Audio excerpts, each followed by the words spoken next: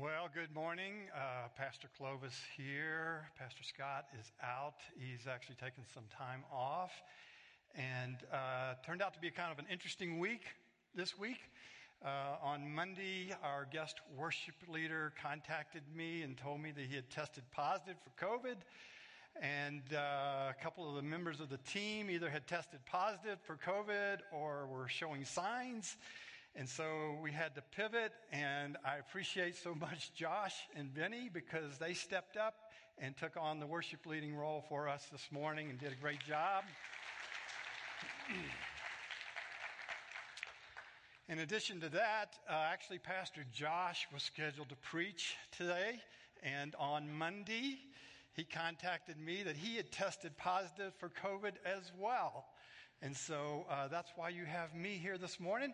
And now Josh had been working on this sermon for a while, and he had it pretty much ready to go. So I'm actually taking his sermon and preaching it for him. And so basically what you've got here this morning is Josh's brains and my body delivering this message. So that's what's happening here this morning. I'm not sure that's probably a scary thought, but that's what you got. So anyway, obviously there's been an uptick in COVID in our community, and we're experiencing it even as a church. So we're continuing on with this series that Scott has called the Relentless series. We've been going through the minor prophets, and they're not minor because they're not important.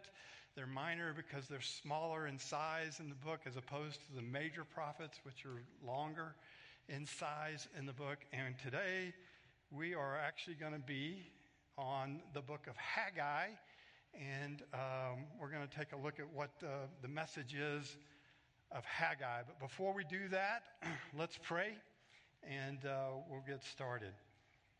Lord, I just thank you for today. I thank you for the opportunity to be able to gather together in worship. Again, I thank you for Josh and Benny being willing to step up and lead us in worship. We thank you, God, that, as your word says, and then as Paul said, he watered, Apollos, he planted, Apollos watered, but it's you who causes the growth. And so even today, as I'm basically preaching Josh's sermon, it's ultimately you who will do anything of any good or any value through it. And so we just turn to you. We trust you for that, and we just pray, God, that you would be with us this morning. And we pray this in Jesus' name, amen.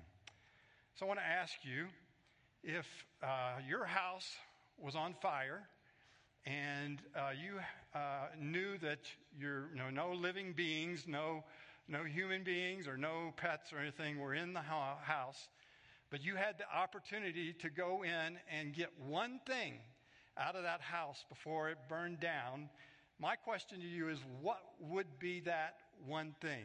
I mean, just take a second. Think about it. What would be the one thing that you would go in and get out of your house?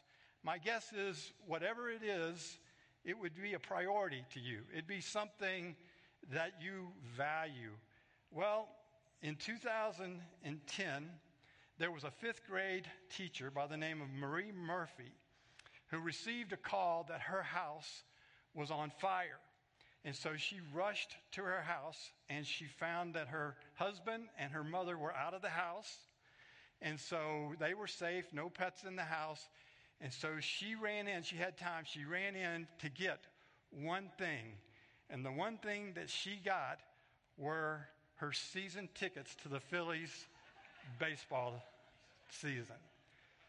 Apparently that was a very important thing to her, and so she rushed in, she got those season tickets and came out. Now, she and her family were, living in a hotel, trying to figure out how to rebuild their home and that sort of thing. And so in an effort to encourage her, the Phillies actually came to the school and presented her with some memorabilia. You can actually see that in the picture there on the screen.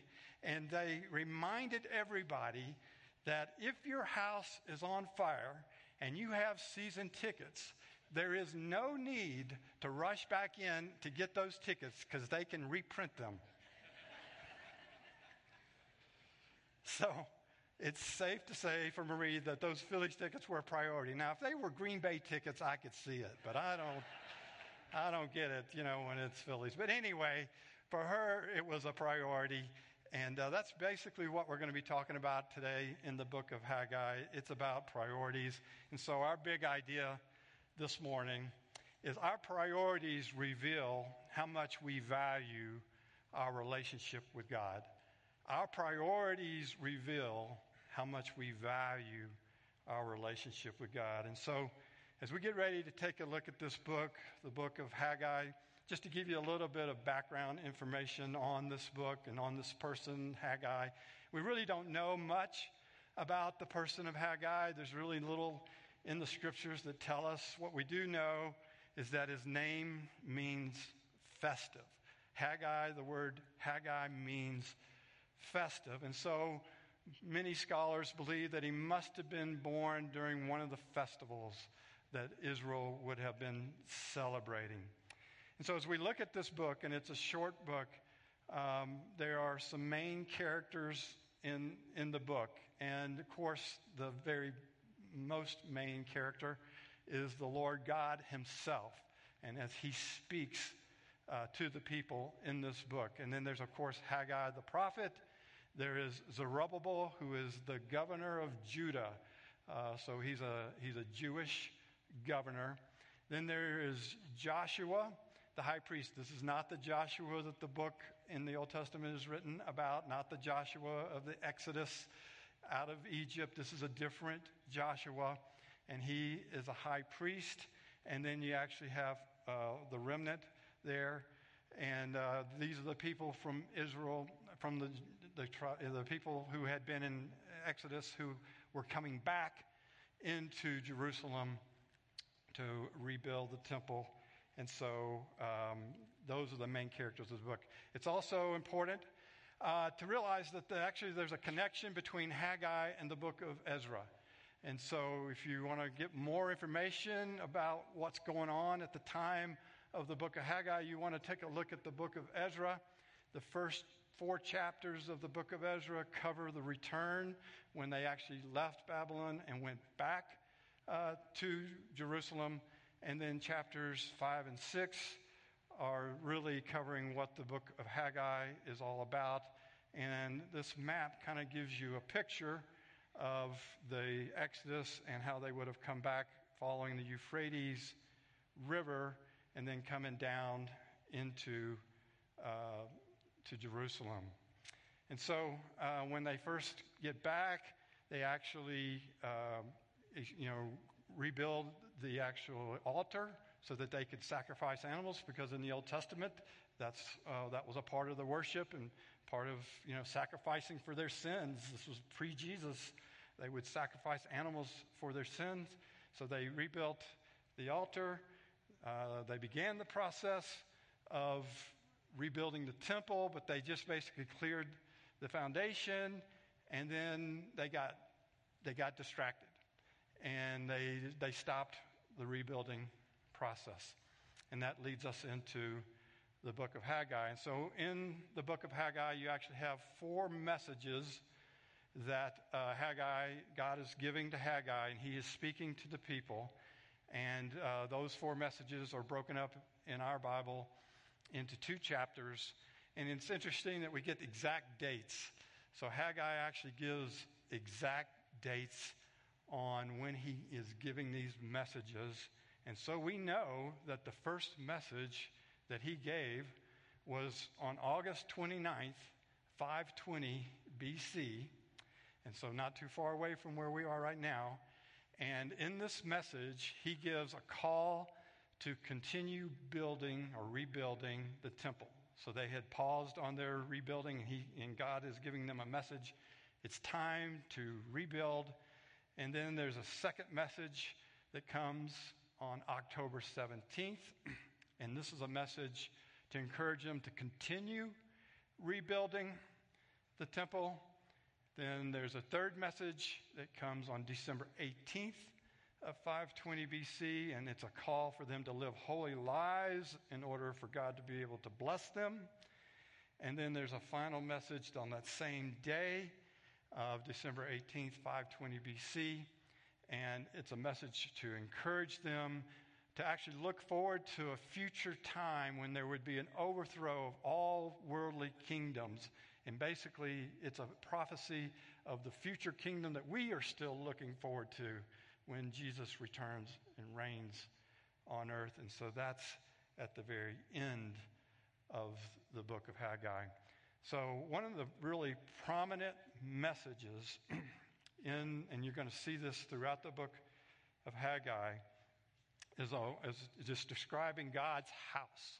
God's house. And when he refers to God's house, that's a reference to the temple. So the temple in the Old Testament was the place where God's presence dwelled. And that's where they would go to worship.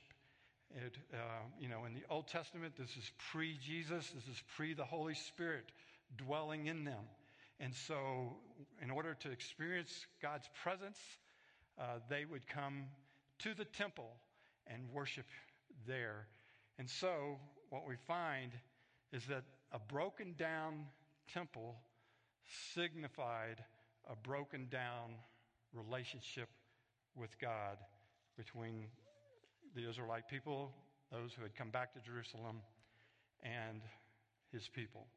So he gives in this book two priority shifting thoughts. He's basically going to challenge them to change their priorities. And the first priority change is that we miss out on God's blessings when we procrastinate on spiritual matters. We miss out on God's blessings when we procrastinate on spiritual matters. And the second one is God's presence changes everything. God's presence changes everything. And so if you've got your Bibles, we're going to read through the first part of Haggai in chapter 1, beginning in verse 2. It'll also be on the screen. But let's read together this text.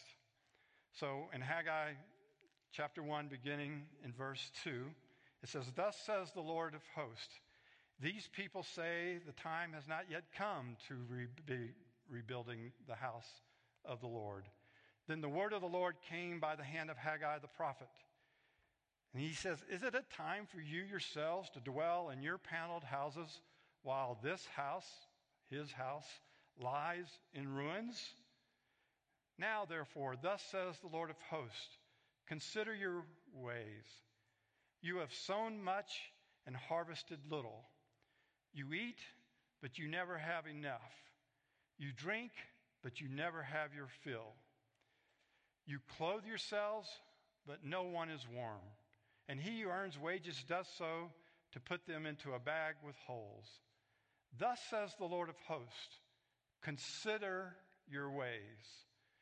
Go up to the hills and bring wood and build the house, that I may take pleasure in it, and that I may be glorified, says the Lord.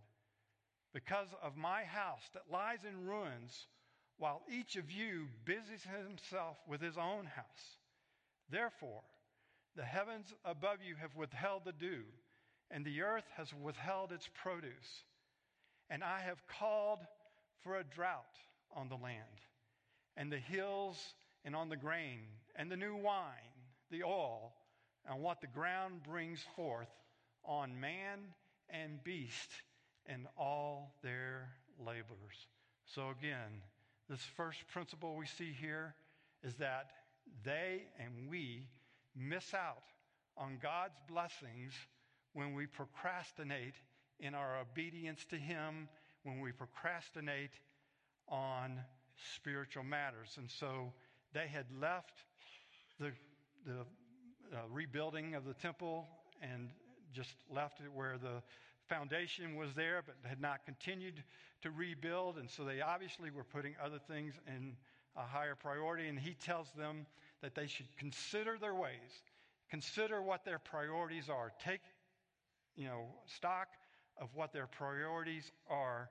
And he says that, here it is. you've been focused on yourselves.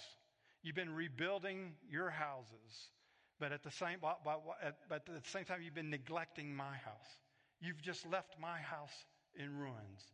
He says, you've got your priorities out of order.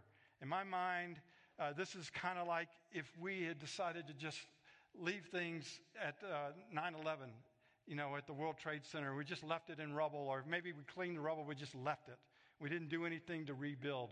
It's the same kind of time frame between when they had gone back into Jerusalem and when they actually started, when Haggai starts preaching to them and they actually start rebuilding. It's about an 18-year period. And so what really we see here is that the work of their hands revealed what they valued. The work of their hands revealed what they valued. They valued their own lives, their own things, their own kingdom over God's kingdom. And so, we see sort of a parallel passage to this, or a message to this, in the New Testament. In the New Testament, in Matthew 6:33, Jesus is speaking to his disciples, and he says, "But seek first the kingdom of God and his righteousness, and all these things will be added to you." What are all these things that he says he will add to them if you seek him first?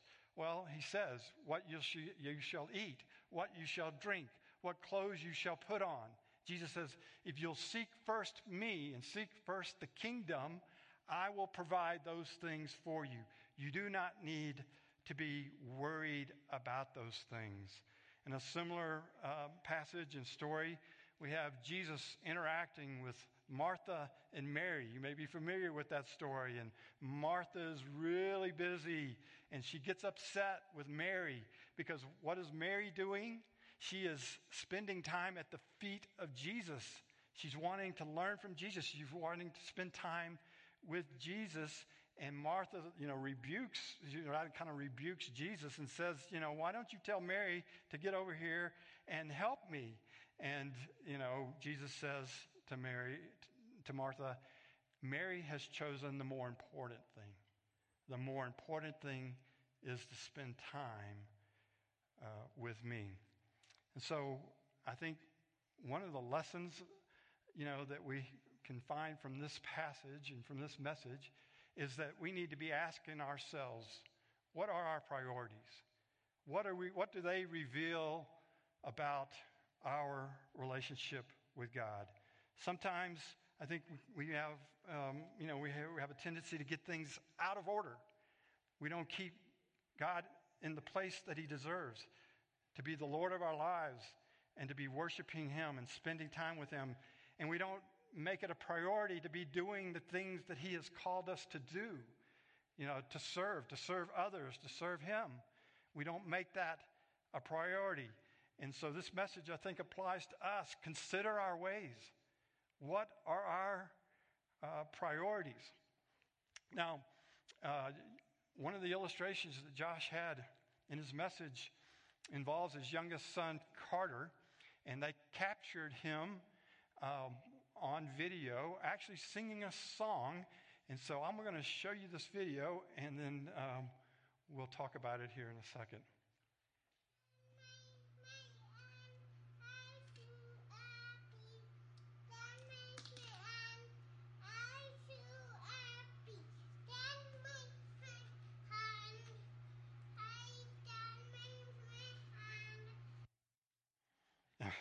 So I don't know if you could understand that, but what he was singing is, God made my hands and I'm so happy. God made my hands and I'm so happy. You know where he learned that? You might think he would have learned it there in their home, which I'm sure they're teaching him songs, but no, he learned that here. He learned that here in our Sunday school because of some of our Sunday school teachers who work with our kids on a weekly basis taught him that song and brought great blessing to their family, and to realize that this child at a very early age is learning the truth about God and the fact that he made him, and that, he is so happy because he made his hands. He's learning that truth right now, and that's being taught as we speak in our children's area. And so the point is, we need to reevaluate, consider our ways, consider where we're spending our time. Consider, are we spending time with God on a regular basis? Are you spending time in prayer and in the Word, studying His Word, allowing Him to speak to you?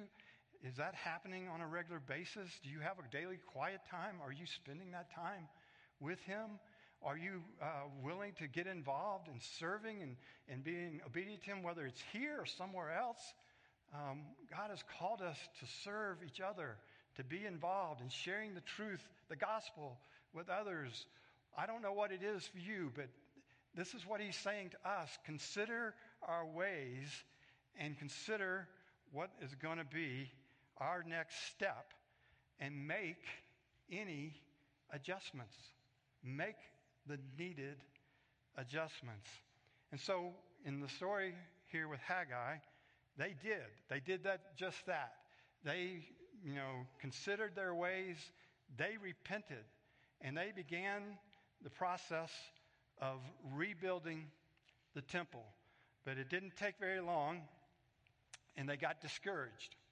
They began to get discouraged, and the reason why they got discouraged is because they remembered what the temple was like when Solomon had built it in all of its glory. And so as they were trying to rebuild it, they weren't able to rebuild it back to that grandeur. And so they started to get discouraged. And so that leads us into this second chapter of Haggai. And so let's take a look at that. In Haggai chapter 2, beginning in verse 3, it says, "Who is left among you who saw this house in its former glory? How do you see it now? Is it not as nothing in your eyes? Yet now be strong, O Zerubbabel, declares the Lord. Be strong, O Joshua, son of Jehozadak, the high priest. Be strong, all you people of the land, declares the Lord. Work, for I am with you, declares the Lord of hosts. According to the covenant that I made with you when you came out of Egypt, my spirit remains in your midst. Fear not." Why? Because I am with you. And so this second principle that we're looking at this morning is that God's presence changes everything. God's presence changes everything. When we begin to get discouraged, when we feel like we can't continue, it's God's presence that can change everything. So, a few years ago, my daughter, Sarah, gave me this picture album. And in it, it's kind of documents her life in some ways, almost from birth up until she graduated from college. And the very first picture in it is this picture. And I don't know if you can read that, but it says, "Thank you, Daddy, for protecting me." And she was thanking me for protecting her. And so when she was an infant, and this is like almost newborn, she was pretty colicky at the time. And so one of the ways that we could get her to actually go to sleep was for me to lay her on my chest while I was laying down, and she could go to sleep. She could rest, and she could go to sleep. She needed to be on my shoulder. It was like she had a sense that everything was okay, when she was on my shoulder. And so she made this picture and left this in the book. And then just a couple of pictures over is this picture of her on this horse, and obviously standing there next to her. Now, this pony isn't going anywhere. Okay, if you can't tell, it's all, in a place where it's not going anywhere. It's just in a little merry-go-round. But she needed me to be standing next to her and just have my hand on her back, just to know that if she started to fall, Daddy was going to catch her. And so, in a similar way, we need to remember that God's presence is with us. And when we are going through challenging times, we can rely on Him. And in a unique way now, because we're now post-Jesus, we now have the Holy Spirit who is with us on an ongoing basis. If you remember, Jesus, He promised before He ascended into heaven that He would be sending the Holy Spirit who would now dwell in them. So as opposed to in the Old Testament, when the Holy Spirit would come upon a priest or come upon a king, now the Holy Spirit dwells within us, and we have God's presence in us, and we can rely upon His help and His strength to give us the ability to obey Him, to give us the ability to experience the fruit of the Spirit: love, joy, peace, patience, kindness, goodness, gentleness, faithfulness, self-control. Those things, those fruit are now able to be produced in us. Why? Because we have the Holy Spirit in us. Those of us who have put our faith and trust in Him, He comes to dwell within us, and we have the promise of His presence with us as we go throughout our daily lives. But it is also true that God's presence is uniquely experienced when God's people gather to worship Him. In a similar way, in some ways, as the Israelites, when they gathered at the temple and His presence was experienced there, it's in some ways similar. Jesus said, when two or three gather together in my name, there I am in their midst. And so even in a unique way, a special way, we can experience His presence when we gather together here for worship. And so I have to tell you that, going through this whole COVID situation has been a very challenging thing, a very challenging time for us as a church and for us individually. And one of the most challenging parts of it has been, and it was that time frame when we couldn't gather together, when we were just online. And we're committed to continuing to stream our services, because there are those who are not able to be here for whatever reason. It's a better situation for them to gather with us online. But it doesn't take the place of gathering together in person. There is a uniqueness to gathering together in person. And so my prayer is that no matter what happens with the future of this uptick in COVID, that we will not ever have to go back to online only, that we will be able to gather together in person and be able to worship together in person, because there is something unique about gathering together in person and experiencing His presence with us. And so in the very last part of the book, in chapter 2, verses 6 through 23, there's a final message. I alluded to it earlier. And this is a prophecy. And this prophecy is that worldly kingdoms one day will all be destroyed, and God is going to establish His kingdom on earth.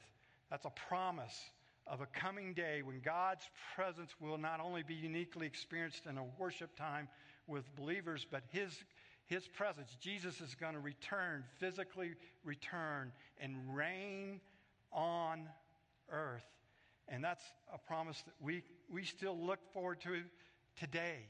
And when that time comes, there'll be no more sickness, no more COVID, no more death, no more sin, no more sorrow on the earth. And I don't know about you, but I'm like the Apostle John in the book of Revelation when he says, "Come, Lord Jesus, come." The sooner, the better, as far as I'm concerned, because that's what we have to look forward to. A time where there's no more sin, no more sickness, no more sorrow. So as we think about these principles, we think about this passage, I want to give you a few next steps to think about. And the first one is this. Again, consider your priorities. Consider your priorities and make the needed changes. And I don't know what that means for you, but if you're here this morning and you've never put your faith and trust in Jesus as your Savior, that should be your highest priority, because that's the most important decision you will ever make, because that is the difference from spending eternity separated from God and spending eternity with Him. And so I would encourage you this morning, if you're here or if you're watching and you've never made that decision, I encourage you to make that decision. But whatever it is, if you know that things aren't right in your relationship with God, He isn't the Lord of your life. He may be the Lord of your life in terms of being in your life, but He is not reigning over your life, then I challenge you to surrender yourself to Him and allow Him to be the Lord of your life, of every area of your life, and then to follow Him and to be obedient to Him in whatever it is that He is calling you to do. I don't know what that is for you. It could be that there is a need to set aside time on a daily basis where you're spending time with Him. You know you haven't been doing and keeping the relationship strong like it should be. Or maybe you know that you need to be getting involved somehow in what He is doing in this world. And you know you need to step out and obey Him and actually be a part of what He's doing in this world. I don't know what it is, but whatever it is, I encourage you, as Haggai said, consider your ways, consider our ways, and ask Him to show us what it is. Where do we need to be obedient to Him, maybe where we haven't been? A second step that you could do is to just remind yourself that His Spirit dwells in you. That's what 1 Corinthians 3:16 is about. It's the promise that the Holy Spirit talks about, that we are a temple and the Holy Spirit dwells in us. And sometimes maybe we forget that, and we need to be reminded His Spirit dwells in us. And if we want to experience the fruit of the Spirit that I mentioned just a minute ago, that love and that joy and that peace, the patience, the kindness, the gentleness, the faithfulness, the self-control, then we need to surrender ourselves to Him and allow the Holy Spirit to dwell in us and be in control. Maybe that's the next step that you need to take this morning. And the final next step that I would encourage you to do this morning is to realize that there is coming a day when there will be no more sin, no more sickness, no more sorrow, no more death. I don't know what's going on in your world, but just hold on to that truth, that His presence is with you and that He is going to come back one day and He is going to reign on earth, and that there will be no more sickness, no more sorrow, nothing. You just need to hang on. It's coming. And so with that, let's pray, and we'll continue on with our worship this morning. Father, I just thank you, God, for these truths. I thank you, God, that your presence is with us and that you dwell in us if we are your followers. If we've put our trust in you, your Spirit dwells within us. And if we will surrender ourselves to you, Lord, you will reign in our lives and you will produce that fruit in us. And so I just pray, God, I pray for all of us this morning to consider our ways, to consider where we're at in our relationship with you, Lord. If we know that there's something that's not right, God, I pray that this morning we would surrender that to you. We would confess it. We would repent. We would turn away from it. and we would turn back to you, Lord, and allow you to not only forgive us, but to cleanse us from all our sin, and in order that we might experience the blessing of knowing you and of living with you. And I just pray, God, that you would work in our hearts that way this morning. I pray this all in Jesus' name. Amen.